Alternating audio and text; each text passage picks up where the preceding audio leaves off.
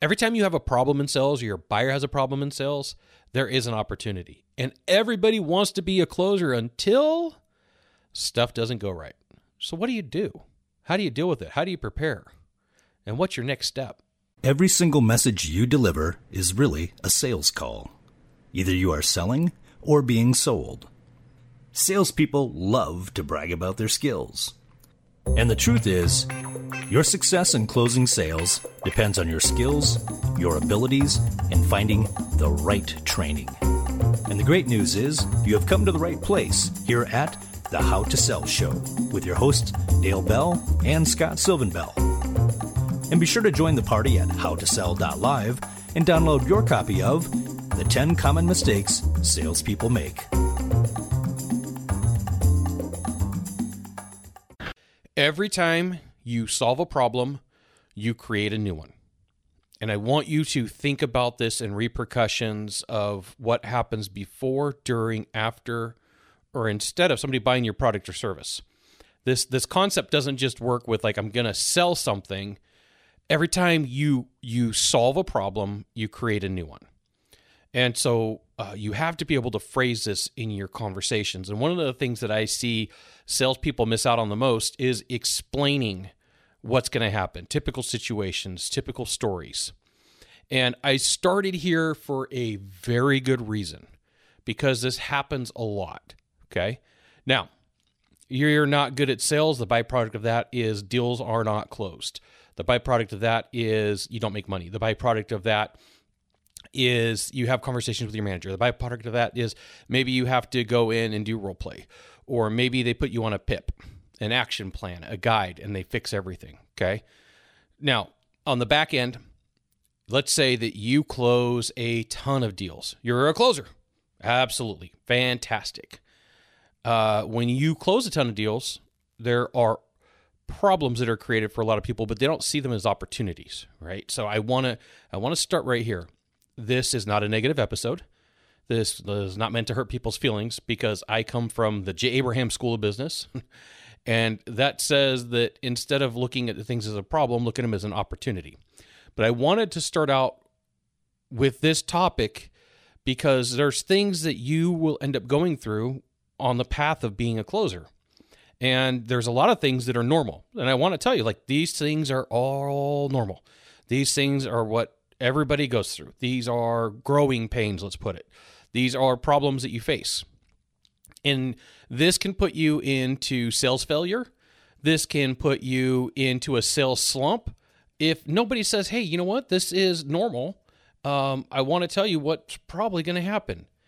And, sometimes the outside forces around you are what cause you internally to start thinking differently about yourself. Okay? So if somebody pokes fun of you a lot in your life, and you're bullied, you may be aware of that problem in your mind. Okay? So I was bullied as a kid. I was made fun of. I was called fat. I was called stupid. And let's just say for a moment, I bought into that I was fat and that I was stupid. Well, then, that leads to a poor belief of self. And so if you get beat up a lot mentally for being a closer and it's your first time, you're like, I finally got to the top. I am at the top of the mountain. Oh no, we've got problems. We got issues. Okay. And so everyone wants to be a closer until ... Okay. Like I want to give you a different example. You sell a product or service. Your buyer knows what life was like with that bad product or that service. Okay. They've got a bad copy machine. Well, they know that by holding one button down and, they got some duct tape on the backside of the machine, they know how to make that machine work. Well, their new problem is they don't know how to make it work. Okay. So I'm trying to think of just random examples. Got a brand new garage door opener. Well, I knew how to use my old keypad. I knew how to program my old keypad, and now I don't know how to program the new one. You've got a new office manager at work. Okay, that's not anything that you sold. It's just a new thing to get used to. So it's an opportunity every time to explain what to expect. And most salespeople here, they get caught up around price. And there's a point in your sales career where you're going to go, price matters. Price does matter. Yeah, but not much. So I recently was not targeted. It's not the right word. I was recently contacted. I was recently contacted by a company, and they said, Scott, this is what we're looking to have you do. And I said, great. Standard fee for that is, gave them a number, and they're like, we were hoping that it was going to come in as half that much. And I said, yeah, I don't have anything for what you're looking for. And then, Scott, we really want to work with you. Like, yep, I really want to work with you too. But here's the thing. I haven't charged that little for about 5 or 6 years. So, if we could go jump in a time machine, then it'll work. And then, here comes the guilt trip. And then I had to remind them that my grandmother invented guilt, and that stuff doesn't work on me. And so I want to give you this thought that you have to be able to resolve problems and turn them into opportunities in the past, the present, and the future. And sometimes what happens is you become an emotional punching bag. And sometimes this happens when somebody, and you're the first person, like they call and they complain and they want to tell you all their problems. But you know what? They're not over dealing with their problems. They just want to complain about them.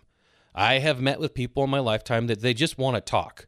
And so I have something that I ask people, okay, great. Are we just going to talk about this problem, or do you plan on solving it? And I come from the background that, like, you make clients solve their problem and tell you what you want. And if they won't get past this stumbling block, I'll tell them, great, well, call me when you're ready to solve it.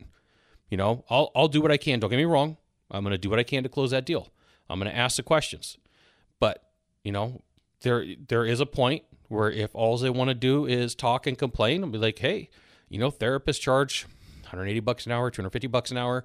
Go call them and have a conversation with them. And then when you're done being upset about it, then come back and call me. And yes, that can hurt people's feelings. And yes, there's people like, I'll never do business with you because you're not listening to me. Okay. Well, we made notes. We went through our discovery call. If you want to just rehash it, I can't do anything about it. Like, you have to tell me what you want to do about it. Okay.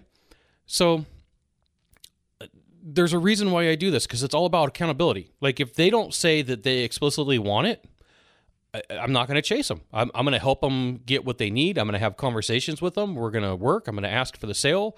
But there's a point where I say, hey, time out. We're in adult business. We're in adult games, and you have to want this. And the more that I pressure you, and the more that I make you do this, and the more that you have to be chased down to make this happen, the more difficult of a person you are. So for me, it's a takeaway close. Okay.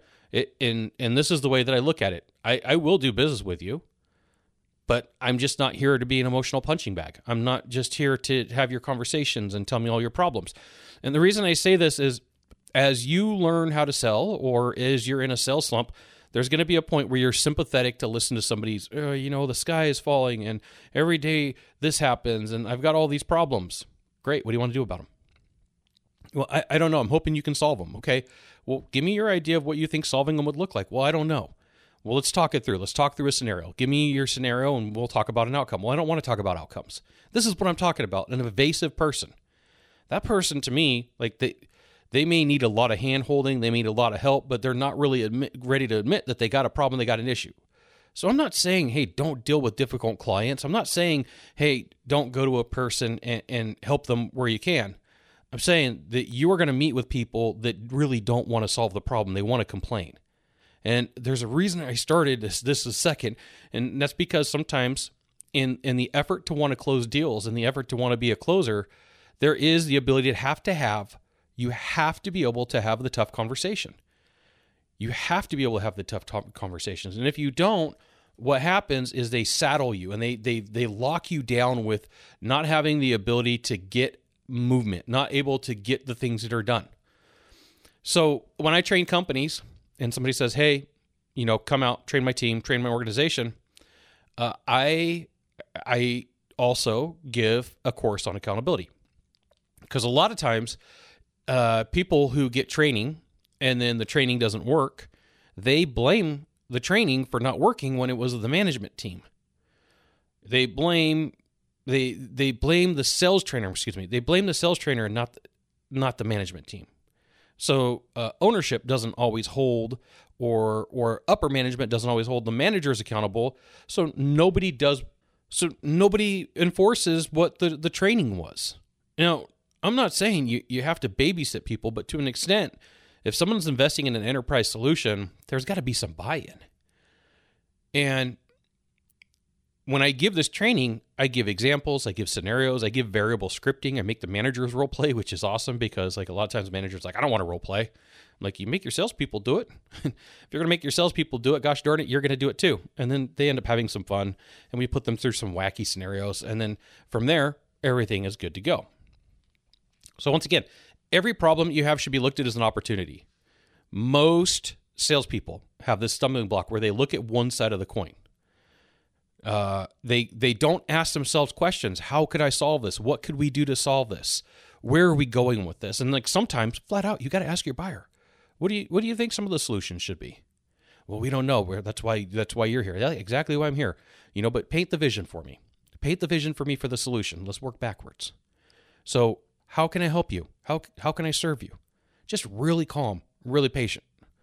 But realize that closers think in terms is like, this is a problem for you, but here's how we fix it.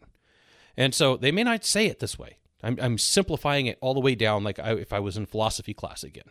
Here's a problem. Here's a solution. Here is another solution. Here is another opportunity. Which one of these is most appealing to you? Right? You could go back to basic language patterns and just have normal conversations with people. So I want to give you a list of problems/opportunities that you're going to face as being a closer. And let's start with the very beginning. Other salespeople are knuckleheads. They don't practice. They don't close. They don't know the product. They sell on price. They call and dump on the closer. Hey, I've got this problem. And remember, this goes back to the very first part of the conversation. There's people who don't want to help themselves. They just want to complain. They need help from mommy or daddy closing the deal, which I refer to as the sales manager or the business owner. Hey, I got this guy. Our product's $20,000. He only wants to pay $12,000. Is it okay if we do that? Like, no. Come on. Are you kidding me? Look at the discount on that. You know what kind of problems you're going to face from that person? That person's going to walk all over you about price. They're going to be the worst person to deal with. They're going to complain about everything. Like, no.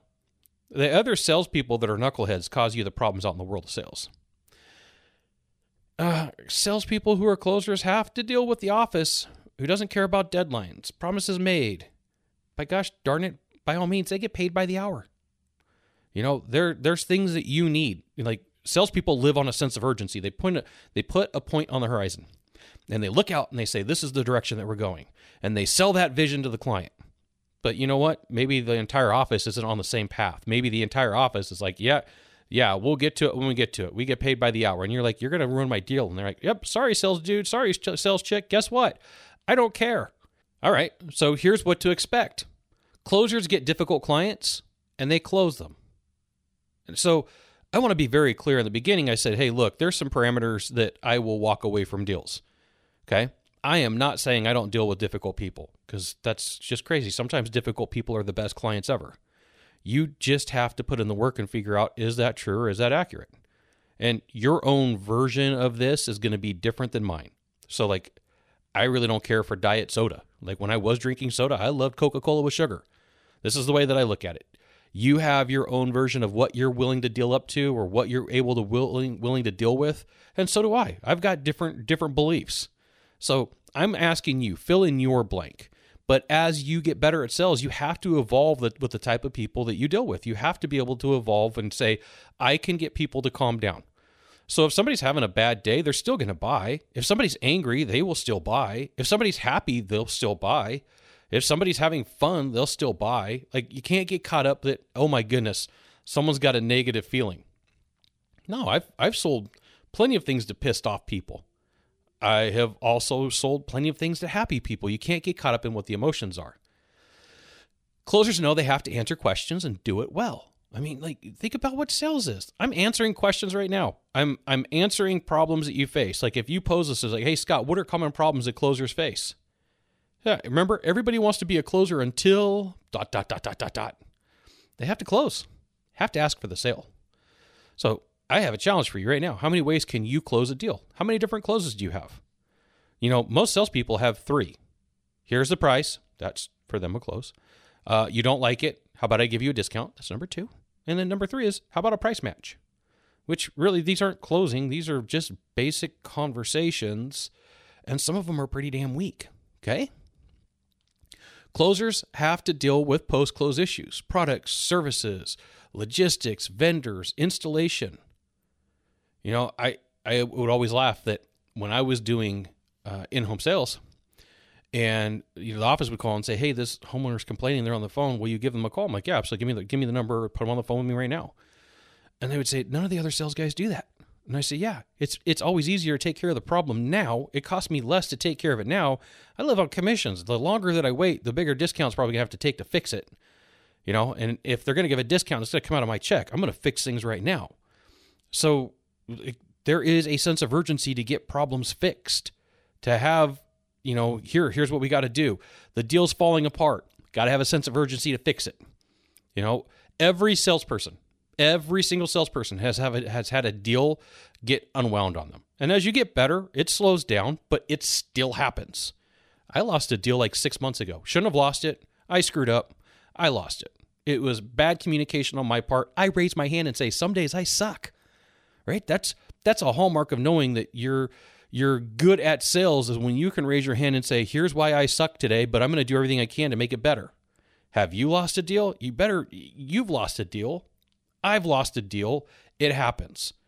It happens. Do I like it? No. Was it a good deal that I should have gotten? Absolutely. Absolutely. Freaking-lutely. On this one, I did want to use a 4-letter word, but because I'm on Apple and I make sure to put that it's not explicit, I don't curse on this show. They have to deal with paperwork. Closers have to deal with paperwork. You know, there may be a point in your career where it costs you less to hire somebody to deal with all of your paperwork. And you're like, Scott, that doesn't sound right. Okay, let's talk about variable costs. If you're out in the field closing deals, that's the most valuable thing that you can do. Okay? That's face-to-face skills that you can only learn so much from a book. You can only learn so much from a podcast. And then you got to put pen to paper, mouth to talking, and things got to happen. And so let's say today that doing paperwork is a $15 to $20 an hour task and closing deals is a $1,000 task. There may be a point in your lifetime, in your career, where you look around and you're like, it's just paperwork. It's a task that somebody can handle except for me. And you get people used to it. And you know who's really good at this? Attorneys. They got paralegals that do stuff for them, right? So they come in and they do the $500, $600, $700, $800 an hour stuff, and the paralegal does the $100 an hour stuff. It's time and money-making arbitrage. Have to deal with upset clients. Not everything goes right. Not everything goes perfect. And when you think about this, when's the last time you had to deal with an upset client? How good are your skills at dealing with escalated situations? I can think of all the times where friends and family members call me and say, Scott, I got a problem. I'm like, tell me about what's going on. And I feel like the equalizer, right? I don't kill people though. Like, what's going on? And they're like, I'm having a problem with a car dealership. This happened with my sister. I said, okay, tell me the problem. So we meet, I go to the car dealership and I talk to the service manager and we talk back and forth and, you know, they agreed. Okay, we'll fix it. And I had a conversation just like we're having right now. Just ask questions. Just give me, under this circumstance, what's the normal procedure? That question has saved me so much grief, so much money. Under this circumstance, or what's your normal procedure? You know, and I get them to tell me what they normally do. Okay, under what circumstances would you do something a little bit differently? And, you know, most of the time, service managers, sales managers, office managers are not used to being talked to about an outcome. Like, really, that's an outcome question. Under these circumstances, what's the normal trajectory? What do we normally do? What are the offers on the table? Well, we don't have any offers on the table, sir. Well, what do you mean you don't? We got a problem. How do we solve it? Well, like, that's up to you. Like, no, that's not how it works. Come on. We got to start over again. We got to work this out. Tell me what the offer is on the table. Well, we don't have one. Like, we're not getting anywhere. How come you're creating a logjam? Like, tell me what you're willing to do. We're not willing to do anything. And you're not willing to bend on that? No. Well, why not? Well, because it's policy. Like, okay, well, who wrote the policy?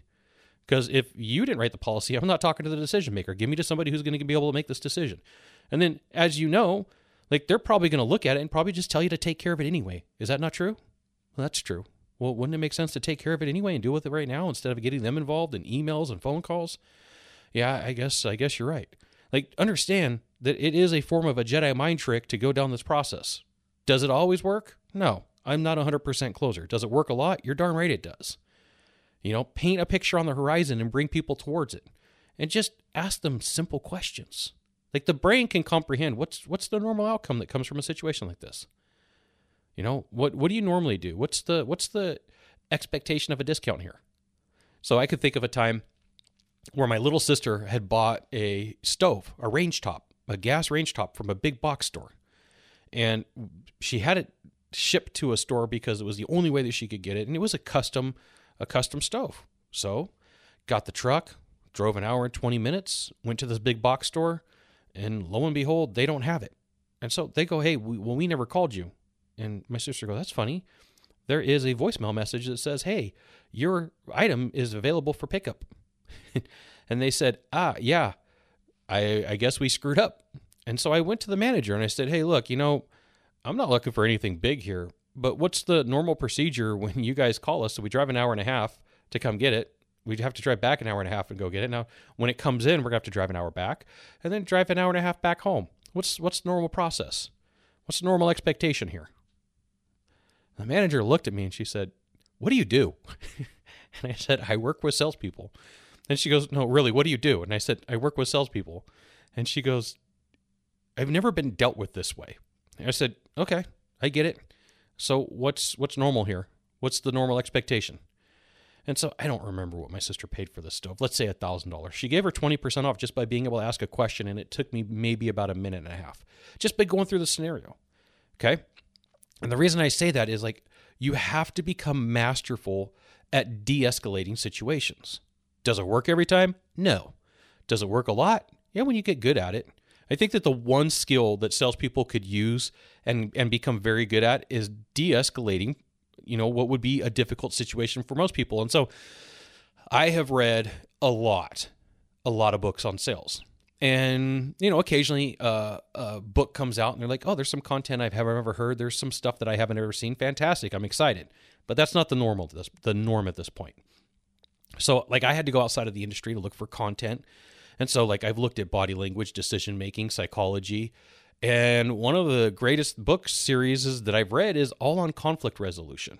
How do you resolve conflict? Because isn't that what closing is? They have a conflict with the price. They have a conflict with the terms. They have a conflict with the product. It's conflict resolution.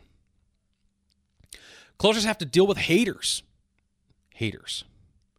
There are some absolute haters out there. And if you're going to get good at sales, or if you are good at sales, like, you wake up in the morning and you're like, who's going to hate now? Who's going to spread, like, all the problems about me? And if you're going to get caught up in that, if you buy into, like, the hate, like, sometimes that's the game plan. Sometimes that's what they do, and they do it on purpose. Because they know if they can shake your stability mentally, they could take you down. And it's unfortunate that a lot of salespeople don't see that for the game that it is. Like, if you drew this out on a piece of paper, like you played football, and you put in the X's and the O's, and you're the X and they're the O. And for them, they're lining up on the line of scrimmage, and their whole thing is they're going to call an audible, and they're going to talk their trash, your mama this, your mama that. Like, that's the equivalent of what's going on here. You just got to put the X's and O's to it. And sometimes the people who talk trash on you are your competition. Sometimes the people who talk trash to you are your management. Your management. Oh my goodness, when I was on a management team, like, to closers' faces, managers were like, we love you. To their back, they're like, I can't stand that guy. And you know what? They can't stand that guy because closers have a way about them. Closers have this ability to get things done. I give this example a lot. They put a dot on the horizon and they march towards it and they bring people with them. People who aren't good at sales, they don't sell that vision. They sell on price. They have to deal with managers that don't get sales. Closers have to deal with managers that don't get sales. Most of the time, salespeople don't care how much you make because, like, they look to aspire to that. But, not office managers. Office managers, on average, depending upon what they do, make between like $60,000 and $100,000 a year. Yes, I know there's other ones that make more. I'm just giving you a freaking example. Simmer down. So let's say that you're a closer and you make $250,000 and you got an office manager that makes 60 to 80. You're making 3 to 4 times more than them. And they have disdain and contempt for closers. You want to know why? Because, gosh dang it, look how much money they make. And so they put in all sorts of rules and laws about like why you can't do this and why you can't do that. And so managers sometimes don't like closers because their office staff are pliable people. Closers are used to getting what they want. They will go to the office staff and they will ask for things to be done. They will talk themselves out of problems and turn them into opportunities. And they're masterful at it. They will flip situations upside down on their head and have people laughing and having a good time and go, wait, what? What just happened? What just happened? I got pulled over in Honolulu last year and I completely screwed up. Over by the airport is where the rental car agencies used to be. And then they moved them on site and then they moved them back off site. And so I was one street over from the Nimitz Highway. And right by the airport, there is a McDonald's right by the Nimitz Highway. And my brain told me, hey, this is the direction you go. You go right, and it takes you towards Honolulu. And my brain went, no, I am not on Nimitz Street. That's not the direction that I go, because I was trying to get to Costco to buy ribeyes. I wanted to get there before they closed. I'd flown over from Maui back over to Oahu, and I'm like, I'm a man on a mission. I'm not focused on anything except for getting some freaking ribeyes. Gotta love the carnivore diet. So I go to turn right, and I'm like, nope, that's not the right direction. I am on the wrong street. I am on the wrong path. So I do like this weird roundabout U-turn in the middle of the street, and a Honolulu sheriff passes me.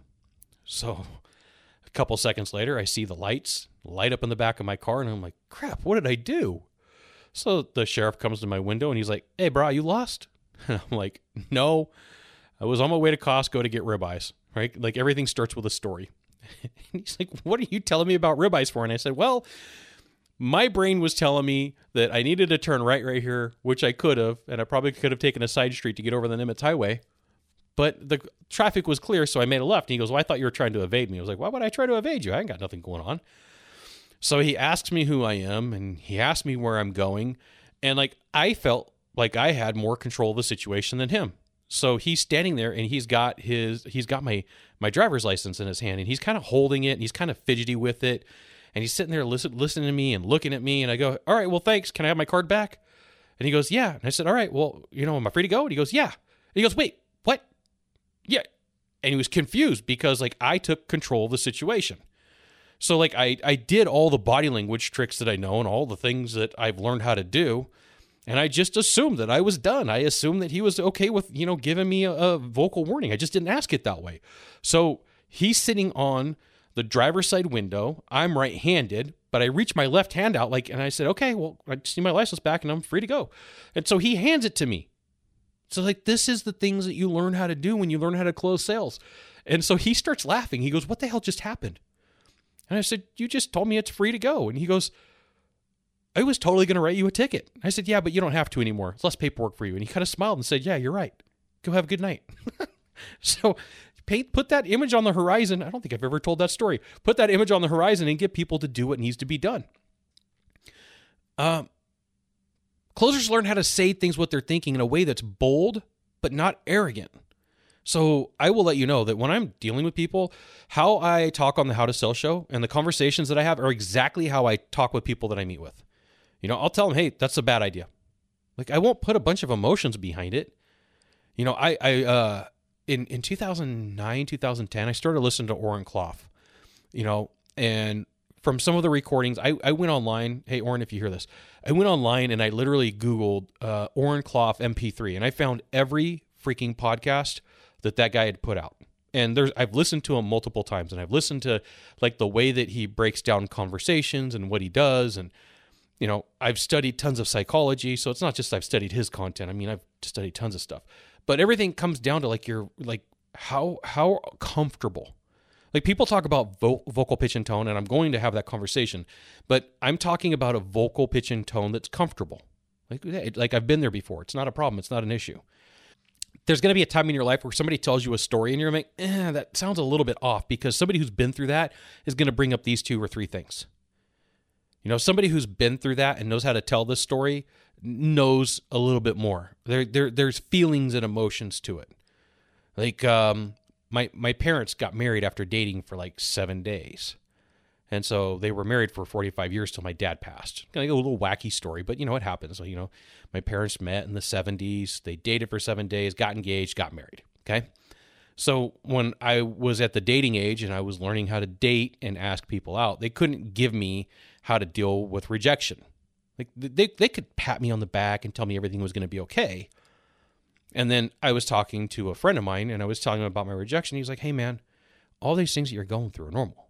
Like, this is what I'm talking about. And I'm using an example for dating because it's very similar to sales. But like when somebody has been through what you've been through, there's a different type of bond and there's different type of connection. And so when you've been through enough battles in sales, like everything's just like, man, not that big of a deal. So I've had people tell me like, hey, you know what? We got to talk to other people. And I'll flat out tell them like, all right, well, how you make your decision is how you make your decision. I mean, it can only influence it so far. and sometimes people will turn to me and look at me and they're like, did you really just say that out loud? No, yeah. Why not? How you make your decision, I mean, only has so much to do with me, and then you've got to answer to people too. I get it. Go do your thing. And a lot of times people will come back and they're like, hey, you didn't do a lot of high pressure. And I'm like, I can. You want it? I've been trained in it. I've done tons of role play. If you want high pressure, you want me to put that hat on, I'll do it. It's just not how I like to deal with people. But understand that when I train people, I'm not all about pressure. I'm all about you got to make your decision. You got to solve your problem. You got to fix it. You got to deal with it. And it's an easier way for me to sell. And some people are like, I don't like that, Scott. Well, okay. Like, do you like Coke? Do you like Pepsi? Do you like Diet Coke? Do you like Diet Pepsi? I can't tell you how you do sales. There's not one person who says this is the only way to sell because there's a million different personalities. Pick the way you like to do it. It's okay. Not everyone has the ability to deal with what closers create. Think about what managers say. Why can't we go back to? A lot of times salespeople will talk ownership and management into things, and then the management and the ownership regret it. And so they try to go backwards. So just realize that as you go through sales and you increase your skills, every time every time you solve a problem, you create a new one. So every time you solve a problem, you create a new opportunity. You just have to look at it a little bit differently. And so the reason I bring this up is closers know when they meet closers, for the most part. There's some sleepers out there that you meet them and you're like, I don't think that guy or that girl can sell. And then you watch them and you're like, oh, that dude or that chick has got some skills. They just come at it a different way. They just have a different version of the magic trick. Right? I look at sales like a magic trick. There's all the things that you got to go through to intrigue people, and I don't mean this in a bad way. There's no negativity attached to a magic trick. It's just how you woo an audience. It's how you get people engaged, and it's how you do the reveal. Okay? So please don't do bad things. That's not what I'm saying. When I say magic trick, I'm talking about it's not a sales call, it's a performance. It's how you perform. It's how you get your buyer engaged. And so just go through it. There's a point that if you're brand new at sales, here's what I want you to do. The next time that you're in a sales meeting and the closer in the room is, you're going to know who they are. Think about the best person on your sales team. They don't take crap from management. You want to know why? Because they know they could go sell somewhere else. They take they know when to take the arrows and they know when not to. And there's going to be a point where you look around in your career and you need to say what needs to be said. You need to be the adult in the room. You need to put the Rudy Poo smack down. I've always wanted to get that into an episode of the How to Sell show. Finally did it. You got to put the Rudy Poo smack down. And so closers are willing to say what needs to be said because nobody else is going to do it. And there's going to be a point in your career where you become comfortable. Maybe you're there today. If you're there today, welcome. Hello. Congratulations. But there's going to be a point in your career where you look around and you go, hey, you know what? I don't need this anymore. I'm not going to put up with this. I don't put up with rude and abusive people.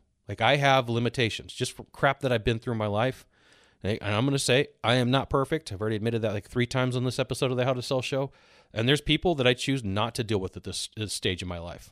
Am I leaving money on the table? Yeah. But you know what? Sometimes with that comes I don't have to deal with grief. And you're like, hey, Scott, wait a minute. But you said every time that there's a problem, there's an opportunity. Yes, this is true. But it's not my job to solve office staff's problems without help of the management, without help of the ownership. And sometimes I just meet people that I don't get along with. And you do too. And sometimes people will tell me, hey, Scott, I don't like you. I'm like, all right, I don't know what to do with that. I can't solve your problem. What do you think would fix it? Well, I don't think anything would. I'm like, okay, well, then let's part as friends. Yeah. You can't always fix everything for everyone. And as you go through sales, you're going to find that these things, there's normal and then there's abnormal. And it's like the rule of 80-20. Once you get 80% of it down, things become really easy in sales. And then as you get the next 80% down, you're left with like 4% of things that are weird to you. And like you could live with 4% weird. And then what ends up happening is after a while, you do 80% of the 4% and you're left with 0.8%. So you have like 1% of weirdness. Like I've had companies reach out to me and people reach out to me and I'm like, nope. Not going to do it. I'm not taking the bait. I'm not going to go there.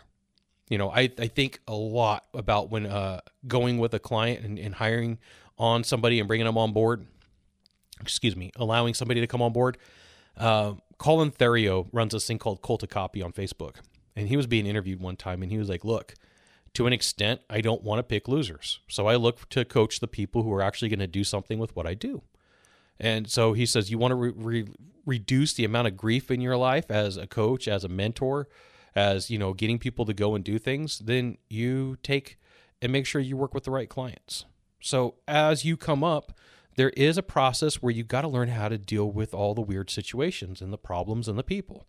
And then they become normal. And then you deal with the next stage of weird, abnormal, difficult, and then they become normal. There's a step-up policy. There's a step-up basis. But if you don't realize that everybody wants to be a closer until you have all these things that you go through. You have, you know, sales failure, sales slump, people who want to give you and let you be the emotional punching bag, the salespeople who are knuckleheads, the office who doesn't care, difficult clients, answering questions, answering salespeople, asking for the sale, dealing with post-close issues, dealing with paperwork, dealing with upset clients, having to deal with haters, having to deal with managers, you know, having to learn how to say things that are elegant that you can get away with. I like to see sometimes how far I can push the boundaries. I'll admit it, because there's a point for me that it's like, let's see how I can deal with the situation. Let's see what I can do. And just remember, just because one person does it one way doesn't mean that's the only answer. Like I gave you some examples and you'd be like, Scott, I would never say it that way. This is how I do it. I'm like, okay, here's what I'm going to challenge you to do. See if the way that I said would work. You know, if it's outside of your comfort zone, great. If you're like, that's not how I would say it, then create a word script and figure it out yourself. But here's the thing to remember. At the end of the day, everybody wants to be a closer until that they have problems, issues that they don't know how to deal with and they don't know how to solve, or they're walking in new territory until they turn it into an opportunity. Thanks for checking out this episode of the How to Sell Show. You can join the party at howtosell.live to get the show notes, links, updates on new episodes, recordings of previous episodes, articles, as well as videos. You may not know this sales secret, but sharing this episode with a friend will bring you good luck. See you soon. Mahalo.